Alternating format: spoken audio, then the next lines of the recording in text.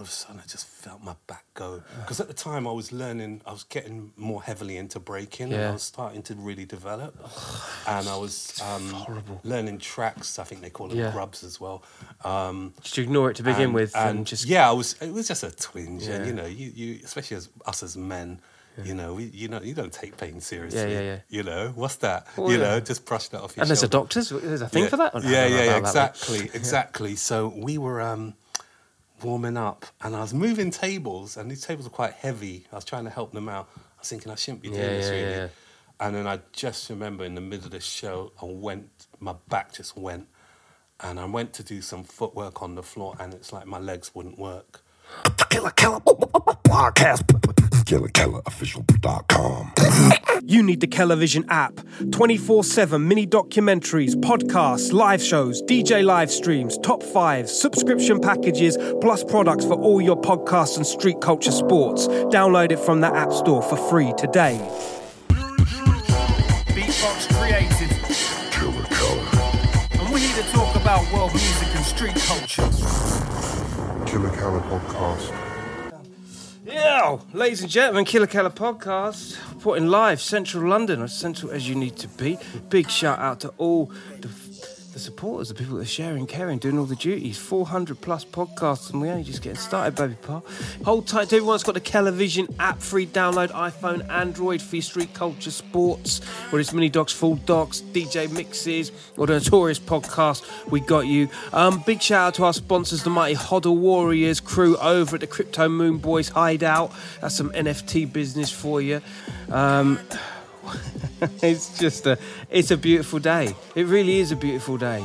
I have days where I get teleported with dear friends into areas of my life where I think to myself, man, that was another heyday, that was another thing, that was another time. And this time we're going to rapidly coming forward to us into a 2023 plus fashion. It starts here with one of the originating guys, one of the people in my mind that helped set precedents in what I understand as being the truest form of hip-hop culture. A study was I as a young man with the likes of this gentleman, Sin Stars, born to rock, body popping, locking and hip-hopping all over the place, without question and inspiration to me and to a lot of the UK scene. Zia inside the place. Should we go home now? Yeah, let's go. Let's go to the pub. How are you? I'm good, brother. Good. Blessed. Doing my thing, you know. Just hustling. Just getting ready to... I'm going to be performing down at the National Theatre in a new musical, Standing at the Sky's Edge. So gearing myself up for that, because I haven't been on stage for 3 years due to the pandemic. I've done other acting work and stuff, but... Acting, guys, I mean, let's just make this clear. He's an actor, you know what I mean? He's a performing theatric... What do they call them? The Thespians, darling. Thespians, darling. My culture shining through this. Dude, I love that versatility that you hold, and you're able to transfer from one extreme art form to another. Because I'll be real with you, I've attempted to do the acting thing. Like, the scripts and me just do not match. Yeah. That's something else, isn't it? Yeah, I mean, I think it's one of those things. I mean, this is where hip-hop comes into it as well, because I believe it was really, just hip-hop in general, performing, that made me take that next step. Because it was always something I wanted to do, but then you get talked out of it by your parents. My mum used to say to me, don't go into this. This is a starving profession. Fear is a big player. Because your parents want the best for you, and they want you to have a steady income, But... it never went away, even though I went off and did other things, and I studied psychology. It's a hold, isn't it? I became a counselling psychologist in training. Really? Yeah. I did a degree in psychology. Then I started to study a master's in counselling psychology. Right, okay, so at this point, I must break and just tell you about yourself, because I do feel, and this is something...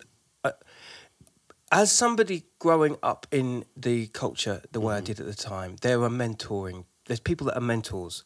And one thing about you, which I always admired, was your patience and your articulation and how you explain things and the way in which you... Do you know what I mean? And Thank you. You saying that totally resonates with me here. So that was really a vocation that you were aiming for. Yeah.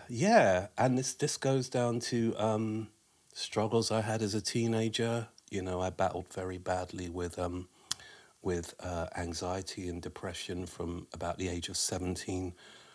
This went on for about 10 years. In fact, it's the reason why I gave up dancing in the 80s. You know, I had such a huge problem with that. You know, it took out a good 10 years of my life.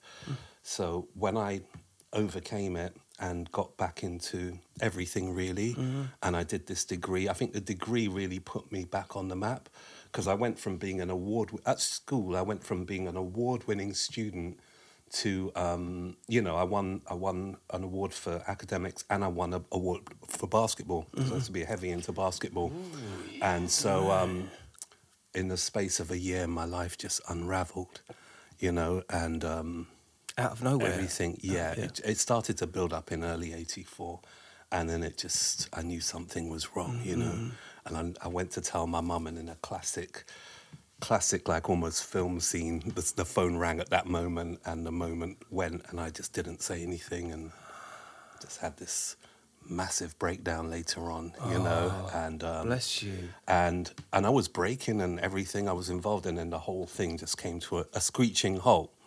So, you know, when I went into psychology, it was because I thought it was a good idea as a career option. You know, I can help people, that kind of thing. Living proof of... It's interesting that you diagnosed yourself that way and you were able... I mean, nothing furthers awareness than the education of understanding why you may feel that way and how... Yeah. So that's a learned experience that you can take with you on your course. Yeah. It was such a... I mean, yeah, it was such a tough time, you know, and I appreciated when I watched Tough Tim's interview, because it was like, you know, he was very open about this kind of stuff. And Big up Tough Tim, Twitter, if you've seen the podcast, you know what time it is, it's on there. His It's up there. interview was great to watch, because I just loved his openness about that kind of thing, you know, and it's so prevalent in our culture right now, you know what I mean? And you know, I'm part of Epic Family as well, and you know, Savan, Vish, all those guys, and they're very strong on the mental health thing, you know. Yeah. They have a thing called the Man Down Project. I was literally on there last night. Awesome. Talk to me about the Man Down Project. What's that? Well, they do like a Zoom call once every... they do it like, I think, the third Thursday of every month. And we just get on there and we talk, you know, a bunch of us guys. Yeah, it's so good. I mean, especially during the lockdown, that thing was so good. It was such a lifesaver. Man Down Project. Yeah. You got me thinking. Man Down That's Project. incredible. Yeah. So For creative artists, for people that obviously breakdancing and the hip hop, well, that kind of thing. It's also for anybody. we talk about everything, and anybody's welcome. You know what I mean? But yeah, it's so important because you know, even within that crew associated with, you know, more of a collective. It's a bit like Strength in Numbers. Nice. It's more of a collective, Yeah. but yeah, you know, it's you know, they've lost people there as well. You know, rest in peace, Dolphy and Afro. I mean, this guy Dolphy. You know, they held a jam in February of 2019, and I decided to do the Black Book Battle. I was like, oh no, I'm going to get murked because they'll be I'm out of practice. Because he's a writer too. Like, no mistake about it. God, I've got thought, history here. I thought We're going to get into let it. me do the Black Book Battle, even though I reluctantly went and did it. And Pride was judging, TCA Pride. Wow. Yeah. Sick. So, and I actually ended up winning it, but I don't think that many people entered. But I'd like to think that I would have won it. Rightly so. Pride in place on the shelf. I got the trophy. to the outline, and I was like, you know, especially when you're in the Black Book, you know, you've got to put that outline on first. So, you know, he just came along and looked, and he's like, Yeah, you well, know. you got it, kid. You know, you got some But, potential you know, there. You know? But yeah, you know, Dolphy, man, Dolphy, he won the award. I think, what did they call it? There was not Chief Rocker. It was they have a special name for this. Whoever rocked the floor the best, who sort of, not necessarily the best dancer, but who kind of rocked and enjoyed themselves and gave it their all. So I think he won that. And I went upstairs. I didn't really know him, but I took some pictures with him and a guy called Slick Johnny, who's part of Epic Family as well. Mm-hmm. And, I found out a few months later, Yeah. So nice. And I'm just very passionate about men's mental health. You know what I mean? You've sailed close to the winds and you've experienced and I'm very lived it. I've got that empathy, and especially with guys, because guys don't want to.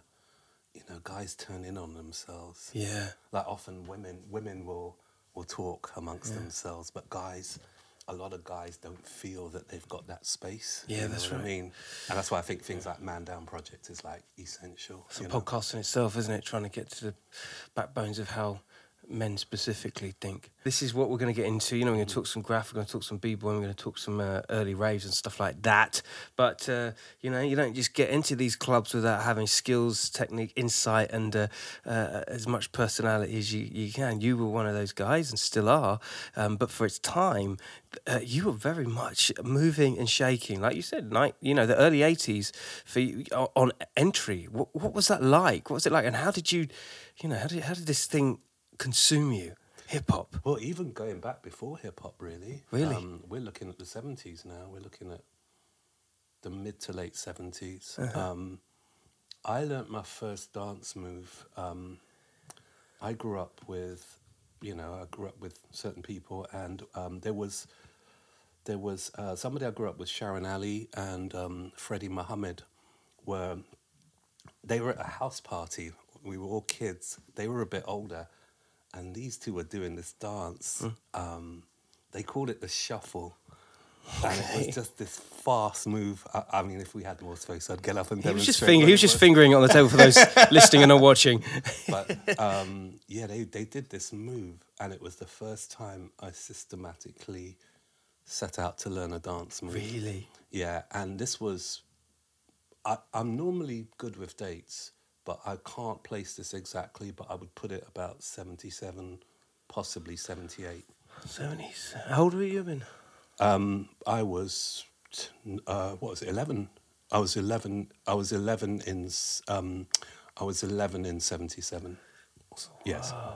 Wow, geez, that's amazing. So you at a really early age, you were like... No, 78. I was 11. Getting right. It's all Miss D and Sepia. But, go on. You were there. So, and at 11 years old, like that, I want that. That's me. Yeah. That's incredible. Like, not a lot of people have that for an early age. Yeah, it was, I saw it, and it wasn't even about the music, because I think it was still the end... I can't even remember what music they were dancing to, but it was, I think it was the end of glam rock or something. It wasn't anything, I don't think it was anything soulful or anything like that. I can't remember what they were dancing to. But I would say 78. I mean, that's the first time I learnt a move, and I went back and showed it to her, you know what I mean? It took me a while to figure out. But then I would say 78 was definitely like the year. So who did you show it to? I went back and showed it to Sharon, Okay. She was probably like, she was older, teenager, she was yeah, whatever. And Sharon was?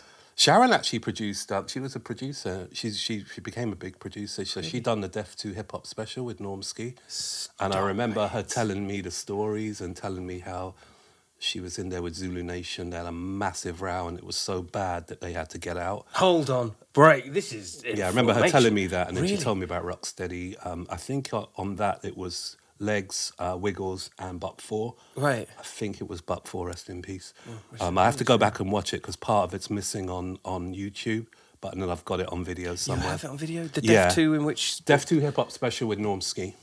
Yeah, so she produced that. Def 2 was a programme that was on BBC 2 around lunchtime. I think That was 1991 that came out. Yeah, so I mean, this was literally my, my hole into the culture, and like that. That for me, being on TV and Normski, and like you say, wow. So that happened. There was a beef within. Yeah.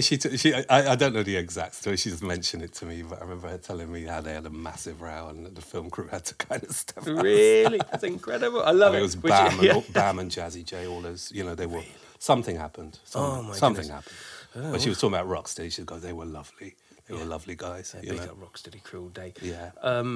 So she was your first go-to, and after establishing your moves on the floor at 11 years old, what happened then? Yeah, so I would say Saturday Night Fever was a big thing. So that came out in the summer of '78. Right. So, man, when I saw John Travolta, and he was doing the knee drops. I was trying to learn the knee drops. I mean, it's much later on I realised how much locking he was doing. Really? Yeah, he was actually doing a lot of locking in that, and I think he was taught by Denny Terrio, who was in a later incarnation of the Lockers. You know, you have the original Lockers, Shabadoo, all those guys, Fluky Luke and everybody.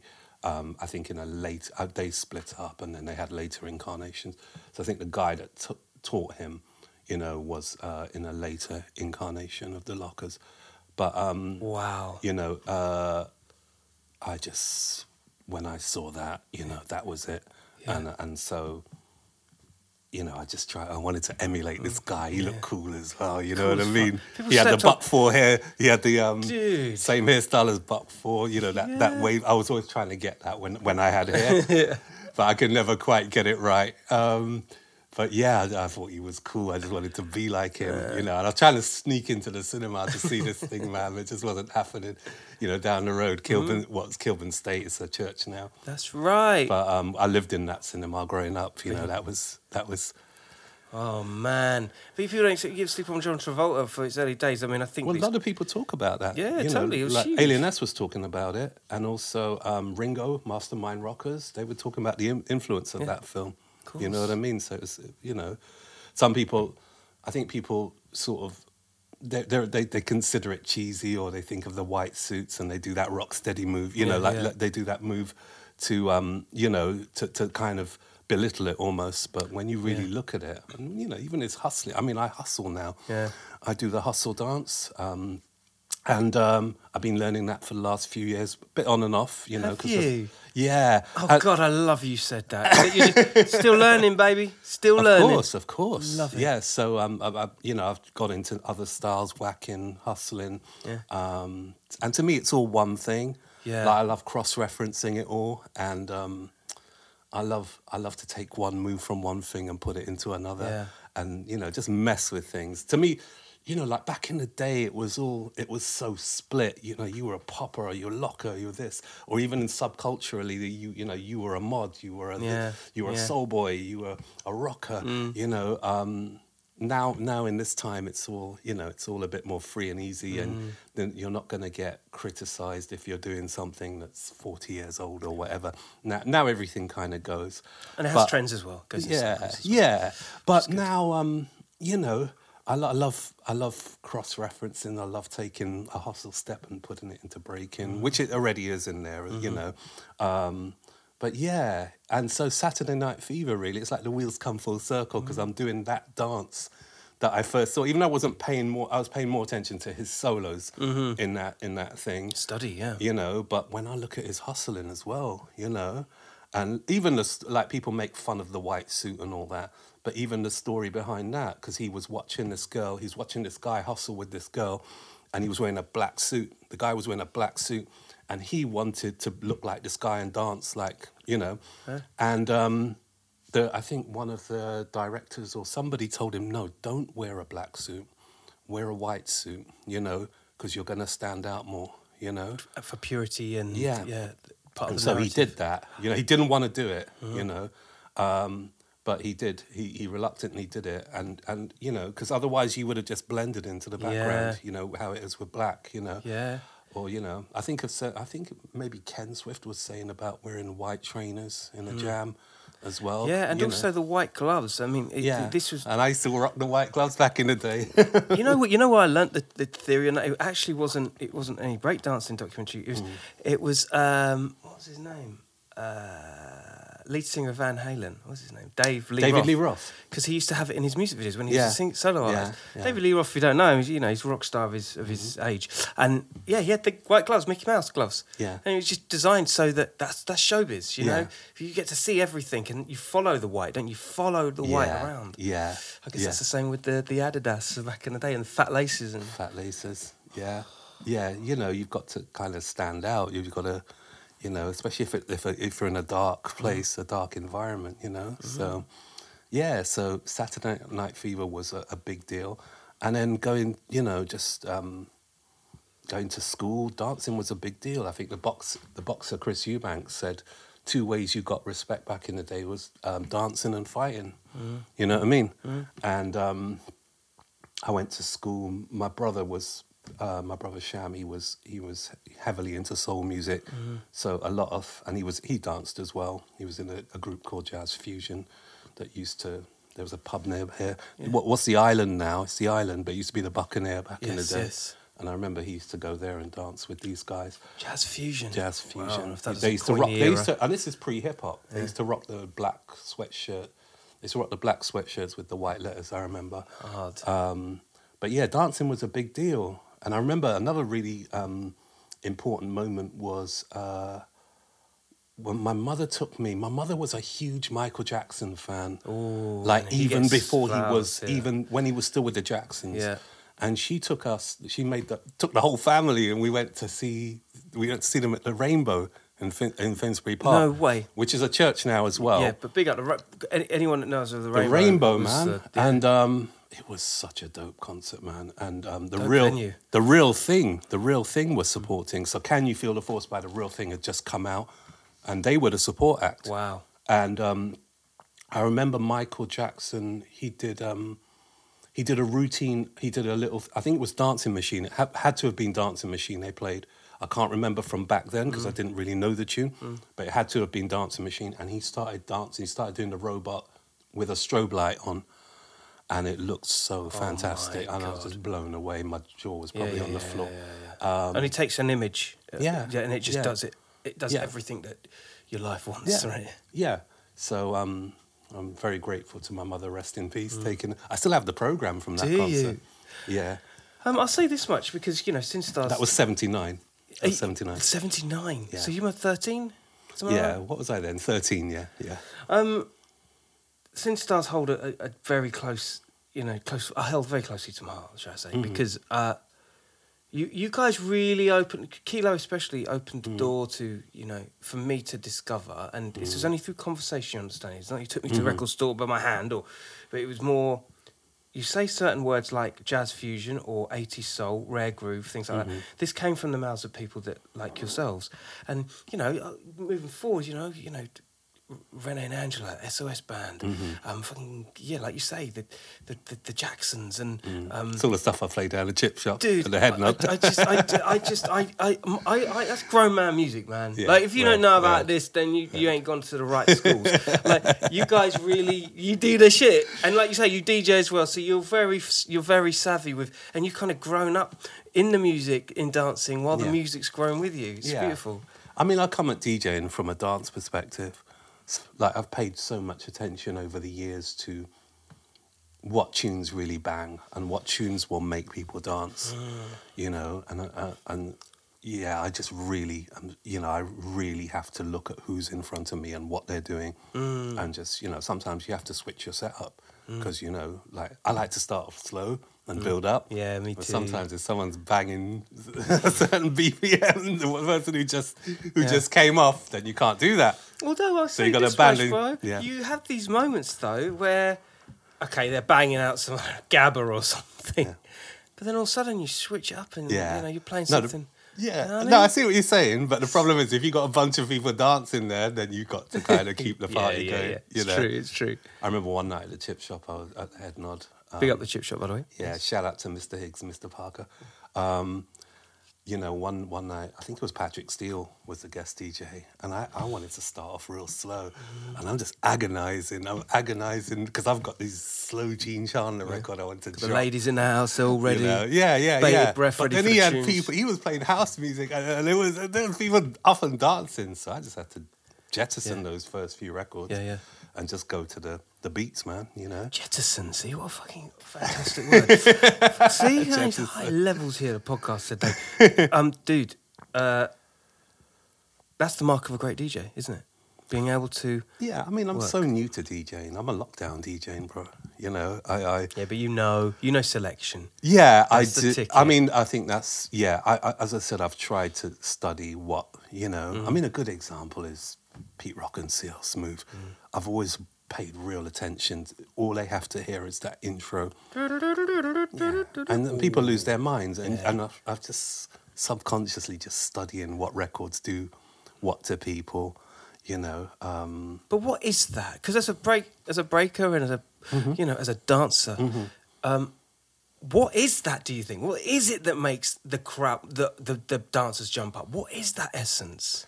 I think it's a lot of things. Obviously, the track in itself being dope, but I think with music, especially when you're DJing, it's really, and even dancing, you know, it's emotional. It's memories.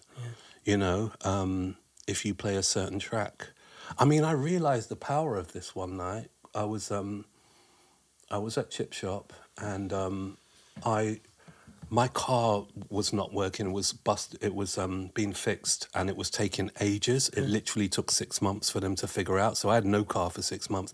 Jesus. So at that time, I used to have to just go on the train with my records and get the last train back. So I was getting ready to leave, and I thought, "What's the last tune I'll play? Let me just play something meaningful." I played what was it?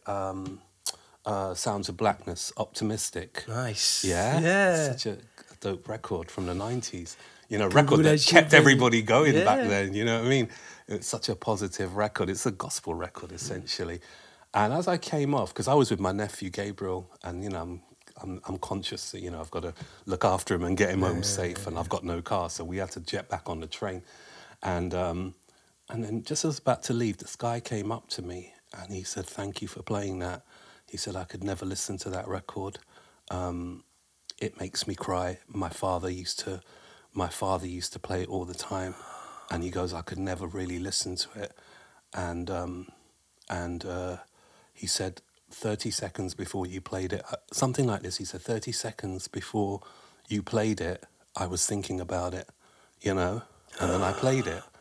And he was so grateful. And then he talked about it. You know, every time I see him, he will mention it. And I mean, that's at the that moment, highest praise, man. That's the highest praise, at that moment, I realized, man, it's so much more than just playing records. Yeah. It's deep. It's spiritual.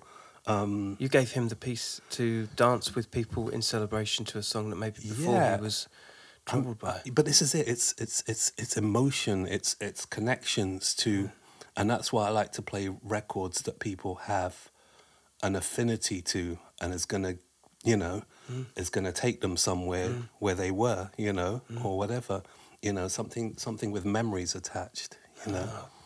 Like I enjoy listening to rare records as well. Yeah. A lot of DJs are heavily into the rare stuff, and I like that too. And you know who you are, you big old diggers, you big old diggers. But you know, it's you know, I mean, I like to play a bit of everything, but yeah, I especially like to just drop something with memories. I played, you know, I've been dying to do this for a while, but on my last set, I finished with Yellow Man, Operation Eradication. I got the old 10-inch. And I've been dying to just finish like at the end. I did two. Yeah, I did two sets. People. I did 2 sets and the end of the first set, and it went down so well. Good, dude. You know? I mean, again, even with Yellow Man, as a kid, I used to. There was a record shop across the road from here, and when I used to get the 52 bus, there was a reggae record shop across the road, and as I used to walk out, for some weird reason, we used to go back to Neasden because we used to meet all our friends there. Hold on. So there was a Yeah, there's a reggae record shop literally across the road from here. I can't do and there that. was a picture of Yellow Man, one of his famous albums before Operation Eradication. He's standing there with a blue top on, like a sports top. You know, the experts will tell me which one that was. But, comment below. But yeah, I used to pass by. I didn't know who he was, you know. Yeah. And I used to see, who's Yellow Man? You know, because I went through my little reggae phase as well, you know. I'm still dumbfounded that there was a record store literally across the road from here. It's amazing.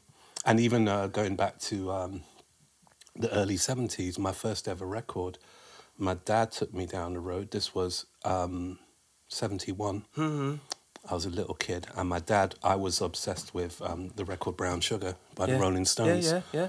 And he took me. It felt like we were walking for like 2 days, you know, you know, because it's only like a 7-minute walk, but when you're a kid, you know, and no skateboard, of course. What the hell am I doing walking? no, skateboarding. That's another thing. Skateboarding came later, but yeah, he took me to buy this record, and I found. What was it, on Harrow Road or something? Like, No. It was Wilson High Road. Wilson High Road. So it was called Spin It Records eventually, but it had another name before, and I don't know the name. 71. 71. So and then my mother sent me down the road to buy Superstition, Stevie Wonder, and I think she wrote it out on a bit of paper because I was 6 years old and probably wouldn't be able to say that word. Yeah. or whatever. So she wrote it because we had a shop down the road, S&N Superstores. Yeah. Was my mum and dad's shop. Right. So she sent me. She said, "Right, I want you to buy this record, Superstition by Stevie Wonder." And praise God, I have both of those records still. Oh my God, that's yeah. good. I couldn't believe. I couldn't believe when I found the Rolling because I didn't know where I'd put it, and then I realised I bought like the record box I use all the time at the Head Nod. I'd put a bunch of 7-inches in there, and I realised why I put them in there when I found them because they were the more valuable things. So I found I found the Brown Sugar. And the Superstition's there as well. Everything's there. All my mum's Calypso records. What? Everything. You must have hold on, dude. Right, just a sidetrack off because I'm going somewhere with this. You said on a number of occasions, I've still got that. I've still got that. Yeah. Dude, your home must be like a hoarding sensation of like a treasure trove of street culture. It is pretty bad. Talk to me. What's it like? Is it just stacked up with stuff? I mean, I can only imagine. I did an advert this year, last year, sorry, motorway commercial with Little Tim. Oh, wicked. We got flown out to Romania, which was really dope. But they, they're really strict on the COVID thing, especially in the acting world. So, you have to have a COVID test every, whatever. So this guy comes on a motorbike to test me for COVID, I think like 3 days before. And the first thing he says, he goes, "You got a lot of trainers." Because he didn't even come in the house. He's just looking. Well, you see the window? No, literally, as you open the door, there's just a wall of boxes. There's a cupboard there with trainers, and then there's just a wall of blue boxes and various boxes. And so, yeah, it's out of control. Is there a problem here? Do we ever? Is there something we're not diagnosing here? What you literally But got? I think anyone who's into hip hop, Of course. or who's a record collector, I think in the UK we're just hoarders. Do you know what it is as well? Is that I think if you're ahead of the culture and you're into hip hop or you're into whatever genre, it doesn't have to be one. But I mean, as you won't be able to see it, people. But in my studio here, we have nothing but just graffiti pieces and stuff that people have given me over the 400 plus episodes.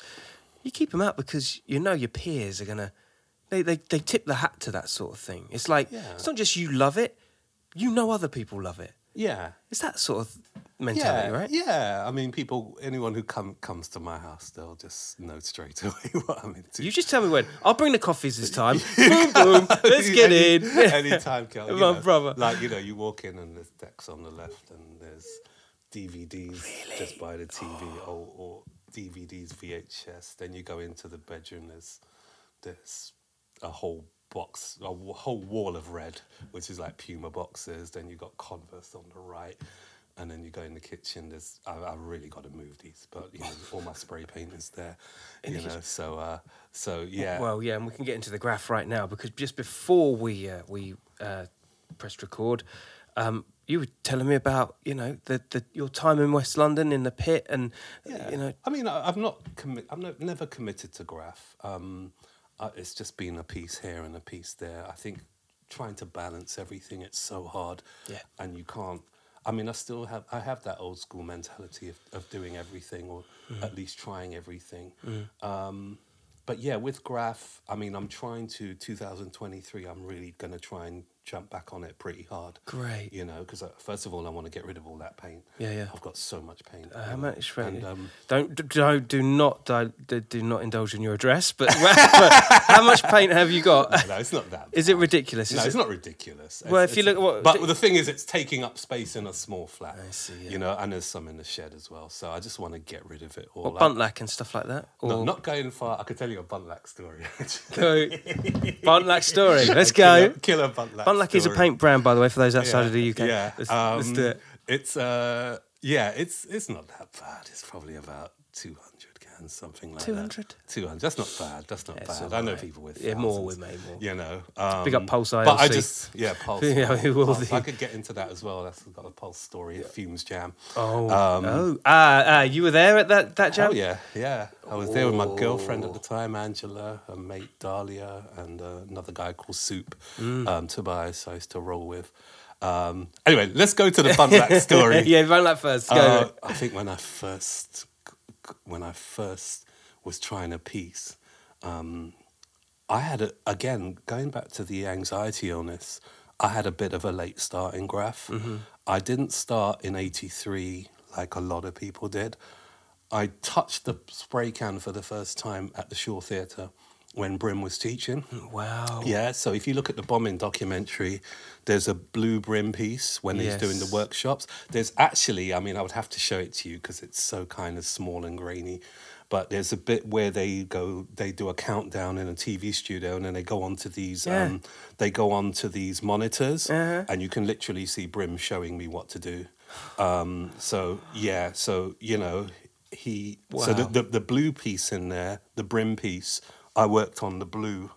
You know, he's very strict, and he showed us exactly where to paint to fill in. So that was my first time touching paint. It was Carplan blue. I remember it was Carplan, and but I was so ill with the anxiety that I didn't really do anything until I think my first piece was '89. Wow, that late? Yeah, and it was actually in Aylstone, which is now QPCS, just over there. Okay.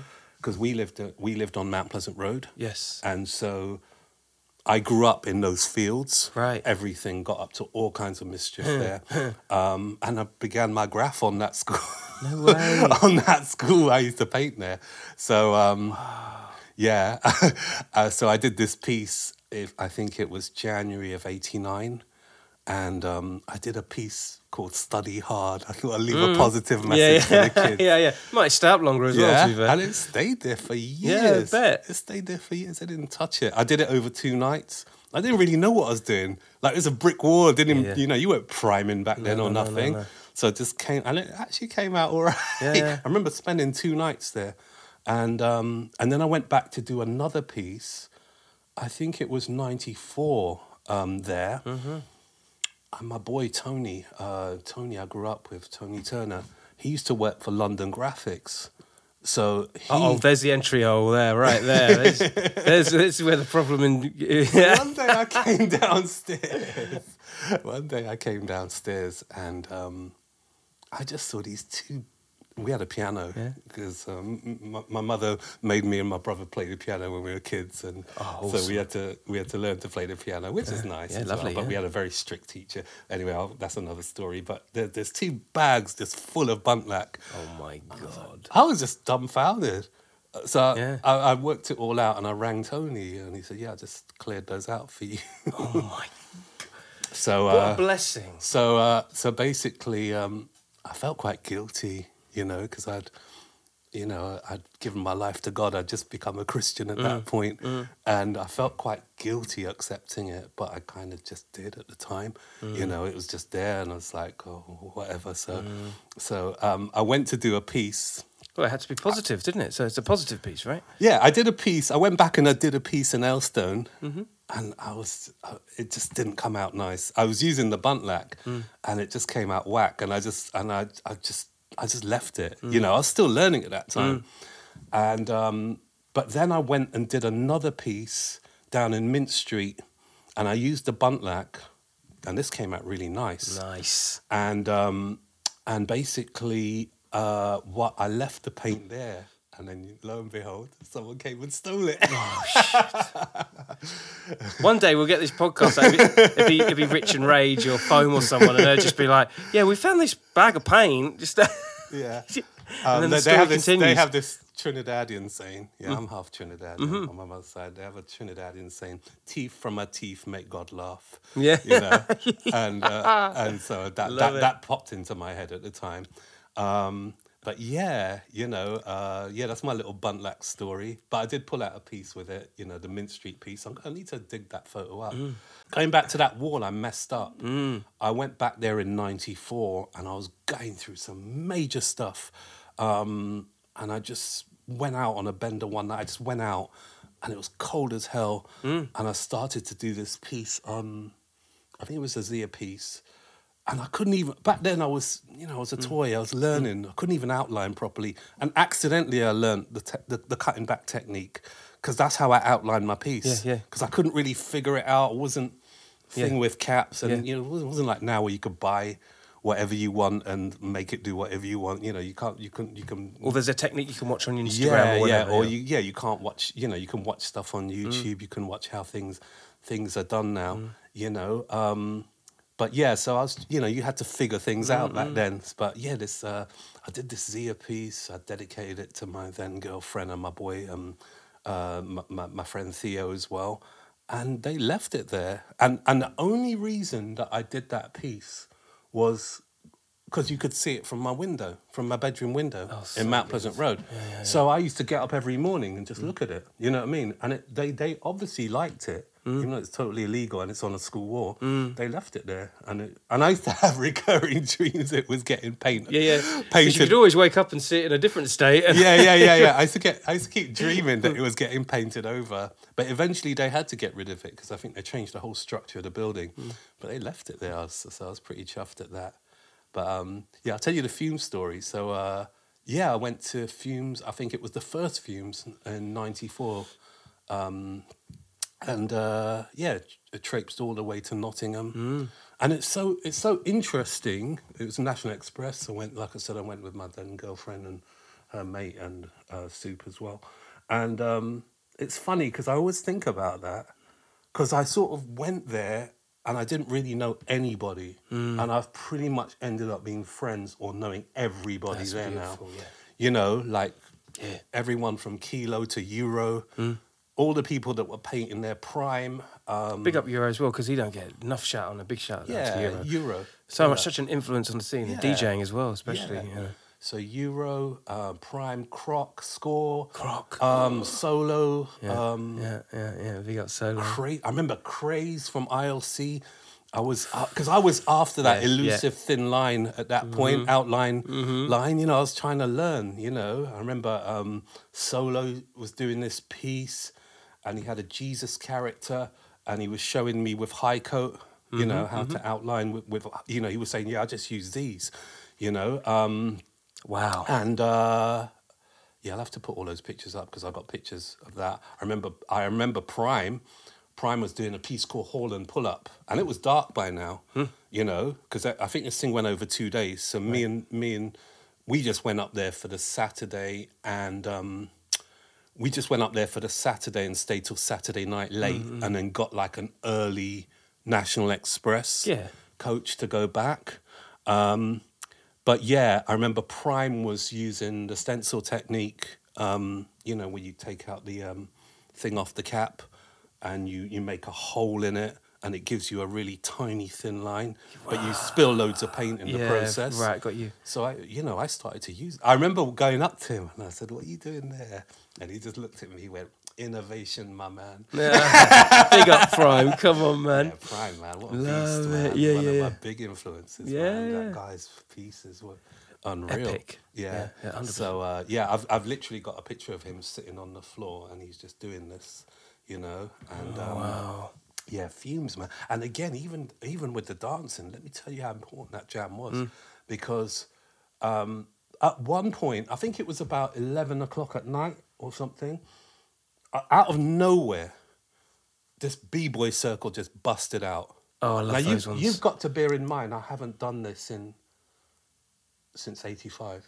Yeah, at that point, I'd stopped in '85 because of the anxiety on this, and I was going to jams, but the lights were on, nobody was home, kind of thing. Got you. You know, so I was just excited, man. I was excited, and I jumped in, and it felt like I'd come back to life. Really, Oh my! it felt. So like that was like a definitive moment of definitely because. wow. At that point, I had no idea that people were really still doing this. You know, later on, I found out about Second to None, about Tough Tim, UK Rocksteady. Live to Break In fact, and that, I remember the Hip Hop Connection, the Hip Hop Connection with Tough Tim. Yeah, I remember this one. And it was like it's kind of almost sarcastic. On the cover, it said "Breakdancing lives!" exclamation mark. But I remember seeing that and thinking, wow, people are still doing this. You know, I was shocked because nobody was really doing it in London. No. You know, it was happening everywhere else. Yeah, Bournemouth. Yeah. And I wanted to jump on it then, but I think I was trying to sort out so much else in my life. I was doing my psychology degree and, you know, I was still working in my dad's bakery. We had a West Indian bakery, used to supply all over. Hence why I used to end up in the pit. Really? On Tuesdays and Fridays because it was through deliveries. You said, sorry, finish off with a few Pulse Yeah, stories, so- 100%, because I want to get into the pit as well. Yeah, so basically, this circle busted out. And honestly, man, I was just buzzing. I was buzzing. You know, I wasn't even dressed for breaking. I was doing these green dungarees back in the day. It was like the soul and R&B fashion with the dungarees. Even if you see pictures of Rocksteady in the early 90s, you know, rocking the dungarees was a big thing. I fuck back with the then. dungarees still. Yeah, dungarees. No problems. Cool, man. Yeah. In fact, I was trying to put them in the clothing bin the other day. I just can't do it, I man. can't do it. They don't fit me. I ain't getting back into those, you know, in a hurry. But I couldn't, you know, I just could not throw them away. Again, memories, like I was saying about the records, you know. But yeah, that was such an important jam because also Pulse, he sold me this videotape and it had Henry Chalfont's, what's that thing called? All City? Mm-hmm. But they got the 20-minute version that's on, they got the 20-minute version that's on thing, but I've got the hour version. There's like a whole version with a load of stuff. Really? And then at the end You have that? Yeah, I have the original. I'm not sure if it's as long as an hour, but it's definitely, I think what he did was the right thing. He cut it down to he made it more concise and better because a lot of it was just footage of these guys kind of practicing in this gym, you know. So he's included a bit of that on the 20-minute version. Wow. But on the 1 hour version, there's got loads of these guys dancing. And they were okay, but they weren't on Rocksteady's. They weren't on Rocksteady's level or who we were looking at back then. So on reflection, it was about. Yeah, but so, you had this. You got given So this. I've got this, and it's got Forbidden Rebels on it afterwards, which is, again, one of these real underground graph documentaries. It's about 20 minutes long. It's got Sharp painting in the tunnels. It's got Dez, rest in peace. It's got G-Man on there. And who else has got on there? I think it's mainly those three. I can't remember who else. Sharp and Delta are definitely on there. And they're literally painting in the tunnel. And they've got this... They've got one of these work lights on, or they've got a thing on their head, which is showing them what they're doing. Dude, that is incredible. Yeah, Big up so Pulse, man. Big up Pulse. He's he a showed historian, me, man. Yeah, Pulse. He showed me. He was showing me mad black books as well. So that's how I learnt a lot about TMB as well. You know, like he was showing me. You know, he was telling me who was who because I didn't really know at that time. You know, Saar and all these people, Satch.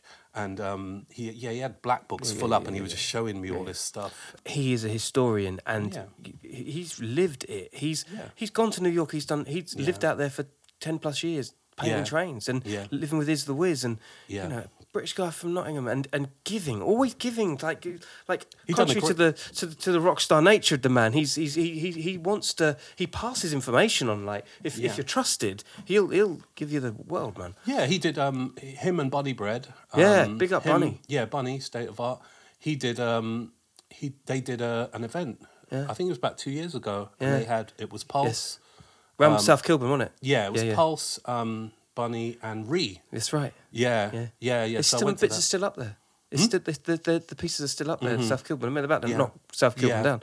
Yeah, but they did actually. Bunny had some technical problems. They couldn't show everything, but they showed a little short film with Pulse, and then they tried to show something else, but they had some technical issues. But it was cool, man. It was mad, right? These are heroes. These are dons. These are like yourself, people that were there and moving and shaking that helped to create what is now definably the mixed genres of street culture there is now. Without you guys, there would be no, there'd be no UK hip hop, to be no drum and bass, to be no garage and grime. It's these things are fault lines. They're all fault lines, aren't they? I try and teach people, like, if they're into grime or into more modern day stuff, they need to recognise where it came from. 1,000%. But yeah, that going back to that Fumes jam, it was an important thing. And then, I met Born to Rock, 6 months later? I again, Bunny Bread, he threw a jam, Old to the New. Bunny's Airheads crew, would do. Yeah, Old to the New. Legendary. And I didn't realise he was State of Art at the time. So, and this was the 30th of March, 1995. Wow. And I remember because it was on the flyer, and maybe I'm blessed with a photographic memory. Yeah. But, and funny enough, again, going back, it kind of had a connection to the Fumes jam, because I was there with the same guy I mentioned earlier, Soup, and there was another guy from because I was studying my psychology degree at the time, and there was another guy, and I can't remember his name, but 3 of us went down there, and we're just sitting there having a drink, whatever, eating some peanuts, and they were showing Wild Style. I think that was a big pull for me as well, because it said Old to the New, and it had fat laces on the thing. A picture of some fat laces, and I'm like, what? So I've got to go to this. So I went there. And as I walked in, actually, I saw Scam, and I recognised Scam from back in the day, even though I didn't know him. Big up Scam. Yeah, Scam. I remember seeing Scam. He was, like, doing a bit of dancing, but not breaking. He was just, He's a beast on all levels of the art forms. Yeah, so I saw Scam. I was like, that's that guy from Crew, innit? Big up Crew. So I went in there, and then I see these 3 guys walk in. And I'm looking at the third guy, and I realised it was Sept 148, who was at the Fumes jam and finished his piece well quick. Mad. And another thing that I remember, he was wearing the Ill Pumas, like I hadn't even started my Puma collection back then, but he was wearing these really nice Pumas, brave to be painting in them things, you know what I mean? But I recognised him, and I was like, that's that guy from Fumes, isn't it? And then all of a sudden, these guys just went down. They got on I think they were on the stage or in the front. Yeah. And they just went off. And I just jumped out of my chair, and I just edged up to the side. And some guy was standing next to me watching them. And I went, who are those guys? Who are those guys? And the guy said to me, they're Born to Rock from Bournemouth. Yeah? And oh, God, that's good. And that was it. And then what happened is, they went off, and then they started showing the film. They started to show the film. So watch the film. Then the music started off again. So there was a guy, again, the guys Born to Rock, it was Spencer and Charlie. They were going off. And then there was like an American guy there. And I think he saw me just doing a few moves, popping or something. Yeah, like you were that. itching. I was itching. Yeah. And the thing is, I'd gone to the DMC a month before when I got handed this flyer. So I had this idea, why don't I start practicing again? So were they breaking dancing at the DMC as well? They break dancing. There wasn't any DMC, the DJ Mixing Championships. Yeah. So it was all First Rate and them guys. They entered. Yeah. And First Rate would always throw DJ First Rate would always throw down a windmill, wouldn't he? As he's DJing and shit. That's incredible. Big up, Paul. Yeah. So First Rate was there. I can't remember, how that all went. But anyway, sorry, I just remember coming out and they handed me this flyer and I was like, I should start practicing. I don't know why I just thought that. But So is that how you got into Born to Rock? Was that a good thing? I mean, basically what happened was, as I said, I practiced a little bit. I used to sneak into this room in uni. There was a room where there was nobody there. And I just started to practice a little bit. And then I went to this jam, and as they were dancing after they showed Wild Style, you can imagine Wild Style gets you fired up as well. Yeah. I literally watched it last week. I must have seen it. I I can't tell you how many times I've seen it, but I've periodically got to watch it all the time. Yeah, so we were dancing, and this guy saw, and I think I was just doing a little bit of popping or something, but just messing around. And the guy's like, "Can you pop? Can you pop?" And then I was shy to go in. I was shy, because I didn't, it's a cipher, man, so, and it's a scary place to dance. But he went in, and it was okay. But then I went in, and you're like, "I've not got this." I just got a huge response, and it just was like a rush. Yeah. Because I never really experienced that. It's incredible. Well, I had danced before and got props, but not on that level. And they literally asked me to join their crew. Really? Yeah, I started to There and then. yeah, pretty much, yeah. Because I remember them writing. That's the dream, innit? That's the dream. I remember it was in red biro, and they wrote their names, Suspense. They wrote their phone numbers. Spencer was Suspense, and Charlie was Fluent C back then, and I think it was written in red biro, and that was it, man. Born to Rock. Your wrist is fucking history. Joined them then, and then we went to Flavour of the Month the following. Yeah. The following. Yeah, big up 279. Yeah, the numbers, yeah, man. Yes, yeah. absolutely. And also, while we're on the subject, because I'm so glad we got that out of the way, because I was like, dude, Born to Rock to me is just like. I mean, my timeline is significantly different from my age, but I remember seeing Scarecrows, Born to Rock, Live to Break, Sin Stars. I mean, you name it. You name it. Dolby. And no, this is what I'm coming to, by the way. The last time I saw you jumping out and moving and shaking was Colt 45's party last year. Big up Colt 45, Colt big up 45. Dolby, big up all the crew. Yeah. You know what it is. Because it was just. I think that was what spurred me to want to have you on the show, because I was just like, dude, I still fucking got it, bro. Like, he still got it. Thank you, bro. I mean, it's just the love, isn't it, Kel? Yeah. It's just the love. It's like I've been through so much with it. You know what I mean? It's taken me to the edge of my sanity at times. Like I talked about the early, the early 80s and getting ill with the anxiety and depression. But and that wiped out breaking for me the first time. It was kind of done. I was kind of done by 84, which is very early, because people started to really drop off or diversify into freestyle around 86, 87. Yeah. I remember going to see Schoolie D in 87 at, was this the Marquee? The Marquee in Tottenham Court Road. It was a significant show for its time. Yeah, it was Three Wise Men. It was Schoolie D, Three Wise Men and Cookie Crew. Wow. And Westwood was hosting it. And they were all just doing the WAP. They was all just doing it. Later on, I saw Pervez there, and I heard he was breaking in the corner, but I didn't see that. I think he was there with Sifo, rest in peace. Wow. But really, by then, nobody was breaking anymore. You know what I mean? So people kind of stopped in 87, but I was done by 84, because I was just trying to survive. Yeah. I was just trying to, survive. I was in mental hell at that point, and so it was, I lost it then. And then even in going into the 90s, early 98, I injured my back quite seriously. No, this was another significant... Yeah. This was a consideration for its time. I remember you very much explicitly telling people, oh, fuck, I don't know what's going to happen. Well, the thing is, I was younger, and I think, and especially coming out of drama school as well, in 2001, I was already losing work, you know, because I was in pain a lot of the time. I'd have these spasms. And my back would get twisted up, and I couldn't even sit on the thing for on a sofa or lie on the bed or whatever, because it was, it would, or you'd be okay, but when you got up to get up again, you could struggling to walk. We've all been there one from another, but this was quite extreme, wasn't it? And so I would say from 98 probably till 2013, I had such a struggle with that, man, Yeah. And praise God, man, a lot of prayer, a lot of laying on of hands, a lot of fasting, a lot of, things in church really helped me. It's fantastic. And praise God, I'm where I am now. I feel like I'm back to 98 now, before it happened. Do you hear that, people? My guy's back to 98 in this year. Fucking great. Because that was...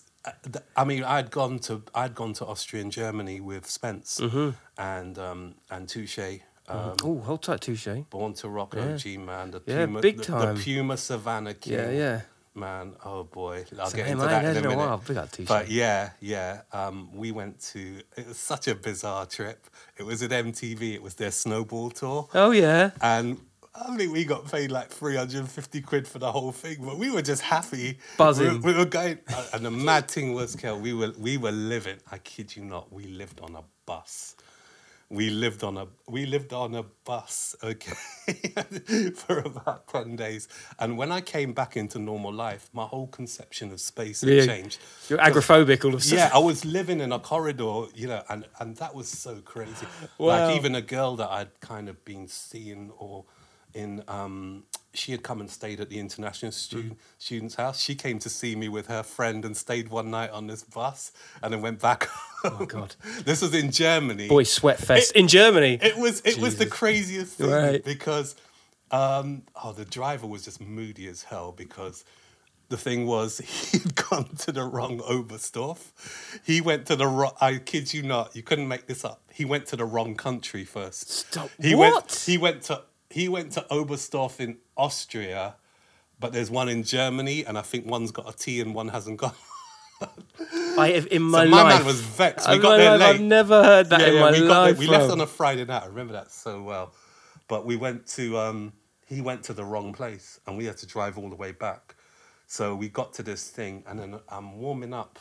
We're getting ready, me, Spence and Sean are getting ready to do this, perform and that. I forget the name of the group we were with there as well. But as I was moving some tables. And then all of a sudden, I just felt my back go. Because at the time, I was getting more heavily into breaking. And I was starting to really develop. And I was learning tracks. I think they call them grubs as well. Just ignore it to begin with. And just it was just a twinge. Yeah. And, you especially as us as men, you don't take pain seriously. Yeah. You know, what's that? Well, Just brush that off your and there's a shoulder. doctor's. There's a thing for that.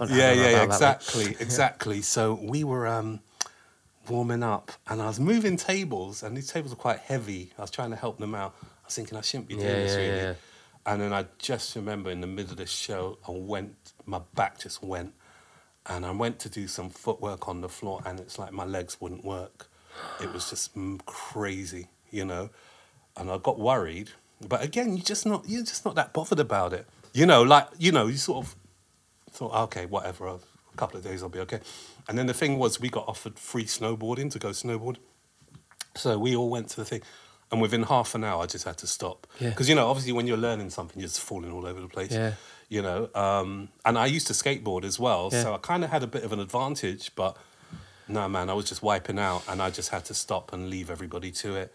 And yeah, that just haunted me for years, And it wasn't till about 2013. About 2013, I started to feel... I remember I booked this dance job for this film called Holiday, something like Holiday, and I was with a bunch of dancers as well. And there was a lot of downtime on this thing, as there are on film sets. And so I just would practice, you know what I mean? And almost like rehabilitate yourself in a way? Yeah, I mean, I just felt like, thank God, I just felt like I was getting back to normal again, And since then, it's been good? Yeah, thank God. Praise God, man. It's been a lot better. It's not perfect. I've got to watch Impact. Because even going back to then, I was doing gymnastics back then. I was trying to learn backflips. I wanted to get flares. I wanted to get everything. And the first thing that had to go was the gymnastics. You can't be doing no flipping thing with no displaced discs, bulging discs. You can't be doing no backflips, man. So even last night in the gym, I was doing box fit. And, the teacher, Alistair, the instructor, we had to jump over these boxes. And I could literally feel, even now, jumping is just not something to do. I mean, I kind of save it for dancing. Yeah, I feel and you. I will do it. I'm of the mindset. Hold that reserve back. Yeah, hold that reserve back. But there's also something, sorry to cut you short, but there's also this thing, like Tony Iommi from Black Sabbath with his fingers cut off. And sometimes you can, this is an optimistic point of view, of course, you understand, but it's this idea of like with restrictions comes more creativity. Yeah. Do you know what I mean? Yeah. I mean, I've seen so many people that have inspired me. Junior. Yeah, from France. Junior with his polio. Yeah. You know what I mean? There's a good example. Incredible And then you've what got he does. Ill-Abilities. I don't know if you know Ill-Abilities. Yeah, I think you've maxed it. You personally, when I think of you, it's your signature. This is. I can imagine your silhouette, bro. Like, do you know what I mean? And when you come on, it's like you put all of your emphasis on the things that you are about. It's fucking fantastic. Thank you, bro. It's there. Yeah, but you know, it's like Ill-Abilities. I saw Ill-Abilities at Breaking Convention a few years ago. Now, Ill-Abilities, every one of them's got something wrong, seriously wrong. And even Cujo's in that crew as well, Soul Control Cujo. I didn't realise he was deaf. Wow. Yeah, he's deaf. What? And so they've all got a disability. They had one guy, I think he had no legs or whatever. And I remember him getting around on a skateboard later on in the night. Yeah. That's so sick. Yeah. Wow, that's and amazing. I'll never forget seeing that. I just thought, you know what, you ain't got any excuses. No now. excuses. You got no excuses. You know, and you do get these. I mean, obviously with YouTube is a blessing in this respect. You know, you do see so many people that are just carrying on no matter what. You get They're some real guy. pioneers, man. You'll get some guy in a high level competition. He's gone out there with one leg. That's the real pioneers, and just you know, using whatever you got. You know, I think it goes down to the love, Kel. You know, if you love it, you will find a way to do it. And I think it's the love that's kept me going. You know, because I mean, it's such a blessing in my life. You know, this thing literally took over my soul. I remember so well back in 1982 when hip hop came. Like I said, the dancing started from probably 77, 78. And, you know, I was a soul boy, you know. But when hip hop came... Changed everything. Well, first of all, Jeffrey Daniel, on my boy Jeffrey Daniel. Okay. When he came on Top of the Pops, you know, that was a massive deal. Anybody who pops from my generation will tell you the effect that had. But then I saw Buffalo Girls in November of 82. And... basically, people sign this as being a significant thing. When I saw Buffalo Girls, I grew up with a guy called Vishnu, Vishnu and his sister Vashti, and basically he did the same thing. We all used to do the same thing back then. We would always have the video. We would always have the video ready just in case something came on. The pause, unpause, at the poise at the ready. Yeah. And so, thing was, I'd gone to his house one Friday night. He goes, right, watch this video. You're going to see some dancing you will not believe. Yeah? He just said it like that. And I watched it and I was blown away. I said, yo, you got to lend me this. And I just took it home. I'm watching this thing. And the thing that really stood out was Buck 4. When Buck 4 was doing his footwork. And it just was the maddest thing. Like, you thought you saw illusions when you saw Poppin'. Yeah. But when I saw this guy and he's about this high off the floor and he's going round and his legs are flying round. His legs are flying round. I couldn't compute it, what it was, you know? It's amazing what gets you off as a kid just stays with you for the rest of your life, isn't it? And to this day, that's the most iconic image. Rest in peace, Buck 4. But when I saw that, it blew my head off. And then the thing was, Kel, I had read this article probably 2 weeks before in a magazine called Black Music Magazine. They had Blues and Soul, they had Black Music Magazine. And I think they were like sister magazines or whatever. Right. But somebody had written an article on hip-hop, yeah? And they had mentioned these people called the Rocksteady crew. And they literally named them all, you know, Taekwon, Ken Swift, Frosty Freeze, Crazy Legs.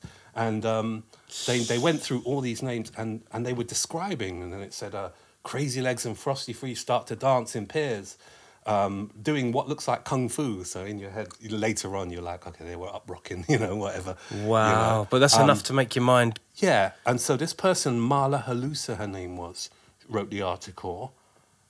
And so when I saw the video that Vishnu lent me, I suddenly caught on the back of their shirts, Rocksteady Crew. Because at the end of the video, they were wearing red T-shirts and had Rocksteady Crew on the back. I was like, so it all started to link up now. Like, these are the people I was reading about. That's incredible. You know? And talk about Final Destination, like...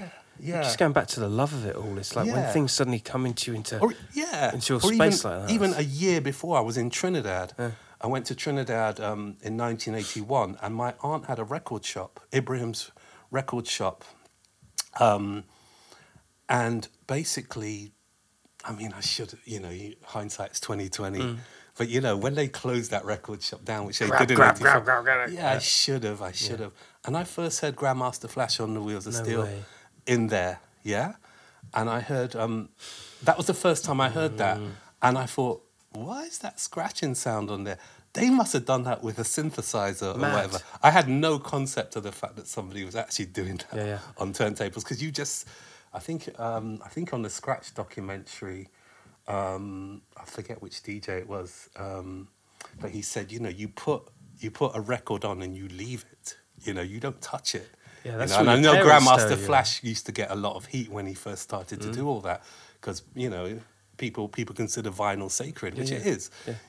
But I had no concept of the fact that somebody would do this. Yeah. So I heard this, and then a year later, this guy called Raju passed away. He played me. He said, "Listen to this record." I'm like, "Yeah, I heard this a year ago. I heard this in Trinidad." You were or like, even a record that I play at the chip shop. I got it off Rob Life, DJ Rob Life. He was selling it for like £1 because it was all kind of messed up. It was Tanner Gardner, Heartbeat. Wow. Yeah? And he said, "Z, just take it. You want to give? I was going to give him a quid for it." He said to take it, and it plays perfectly. I played it in the last chip shop session. I remember that my aunt got all those. She got Tanner Gardner. She got the record, but they were all warped. And it was on that grey West End label, and she had to send them back. I always remember that, So that record shop as well. And also, there was a record shop next to it called Reiner's Records Shop. I know Prone goes digging there as well. Really? He's got a Big little... up Prone, by the way. Yeah, Old time. Prone. Big up Prone, man. And Prone's literally posted pictures of him digging in there because he got to know the owner, and he's downstairs in the basement. But I met the Brothers Johnson in there. Really? They came to Trinidad. And again, my photography game wasn't... Wow. I had my camera, but I didn't have it with me on that day. And so I met them, and they were such lovely guys, very spiritual guys. And yeah, what a blessing. That was in 81, Dude, your life is so I mean, as you can tell with the conversations here, we'll have to do a part 2 at this rate. I mean, we must. We stay in contact and watch the fruits of your creative labour come to life. Acting, and it's just crazy the life you've had. It's crazy that you've everything. It's almost like forces have led you, in the spirit of hip hop has led you to this place you're at now. It's incredible, isn't it? Yeah, I mean, I think hip hop is such a blessing, and it's something that's just I take into every other area of my life. Like even acting. Acting, yeah. I was telling, I mentioned about the Epic Jam where I did the Black Book Battle, and I was telling Pride that, and he was like, I mean, first of all, he didn't know that I did a bit of graph and stuff. He knew me as a dancer. And I was actually saying to him that, I take hip-hop into acting. And he's like, how? How can you take hip-hop into acting? And I was like, I don't know, you go there with that b-boy mentality. You go into a jam. You go into an audition with that kind of b-boy mentality, that battling mentality.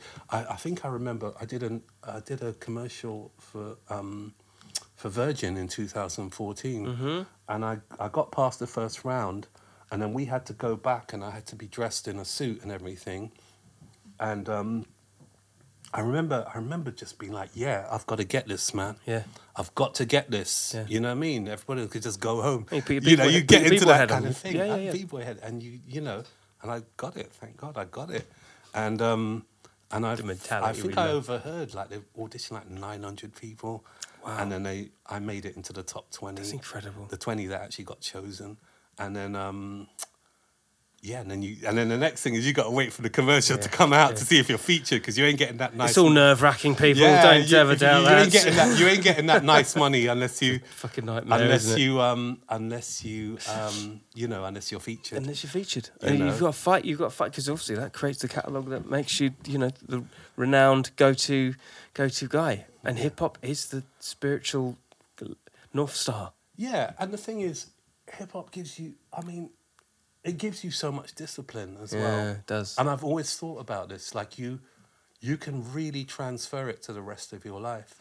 Because as you know, to be anybody in hip hop, you've got to you got to be in the lab. You got to put in work. Yeah. You know, and you got to. It's show and It's prove. the biggest piece of the puzzle. that Yeah, people it's show and often prove, forget. and you've got to put in a lot of work. So I take that mentality into everything. It's a study. You know, like you were saying about acting lines earlier. Yeah. You know, like Still got a little bit to go there, baby. even when I do lines, man, you know, I mean, sometimes I look back on it and I'm like, how did I learn 85 pages of conversational dialogue for a 2-hour play?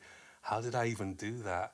You know, but you gotta put in that work, man. God, you that's know? inspiring. You know. Got me making one moves in my head of being an actor now. Do it, That's man. amazing, Do man. it. Do it. Hip hop disciplines on the table, and you just let it go and just Yeah. take advantage. Yeah. My brother, it's been an absolute pleasure having you on. I can't tell you how fucking buzzed I am, and the fact that you're still out doing your thing, still practicing and celebrating. Yeah. You know, time in hip hop and moving on into other pastures and whatnot. It's fantastic, brother. Thank you so much for coming on. Thank you, brother. Thank you. It's been an absolute honor, pleasure, blessing, everything. Okay. And there you go, ladies and gentlemen. Killer Keller podcast. Outlet was out of fashion.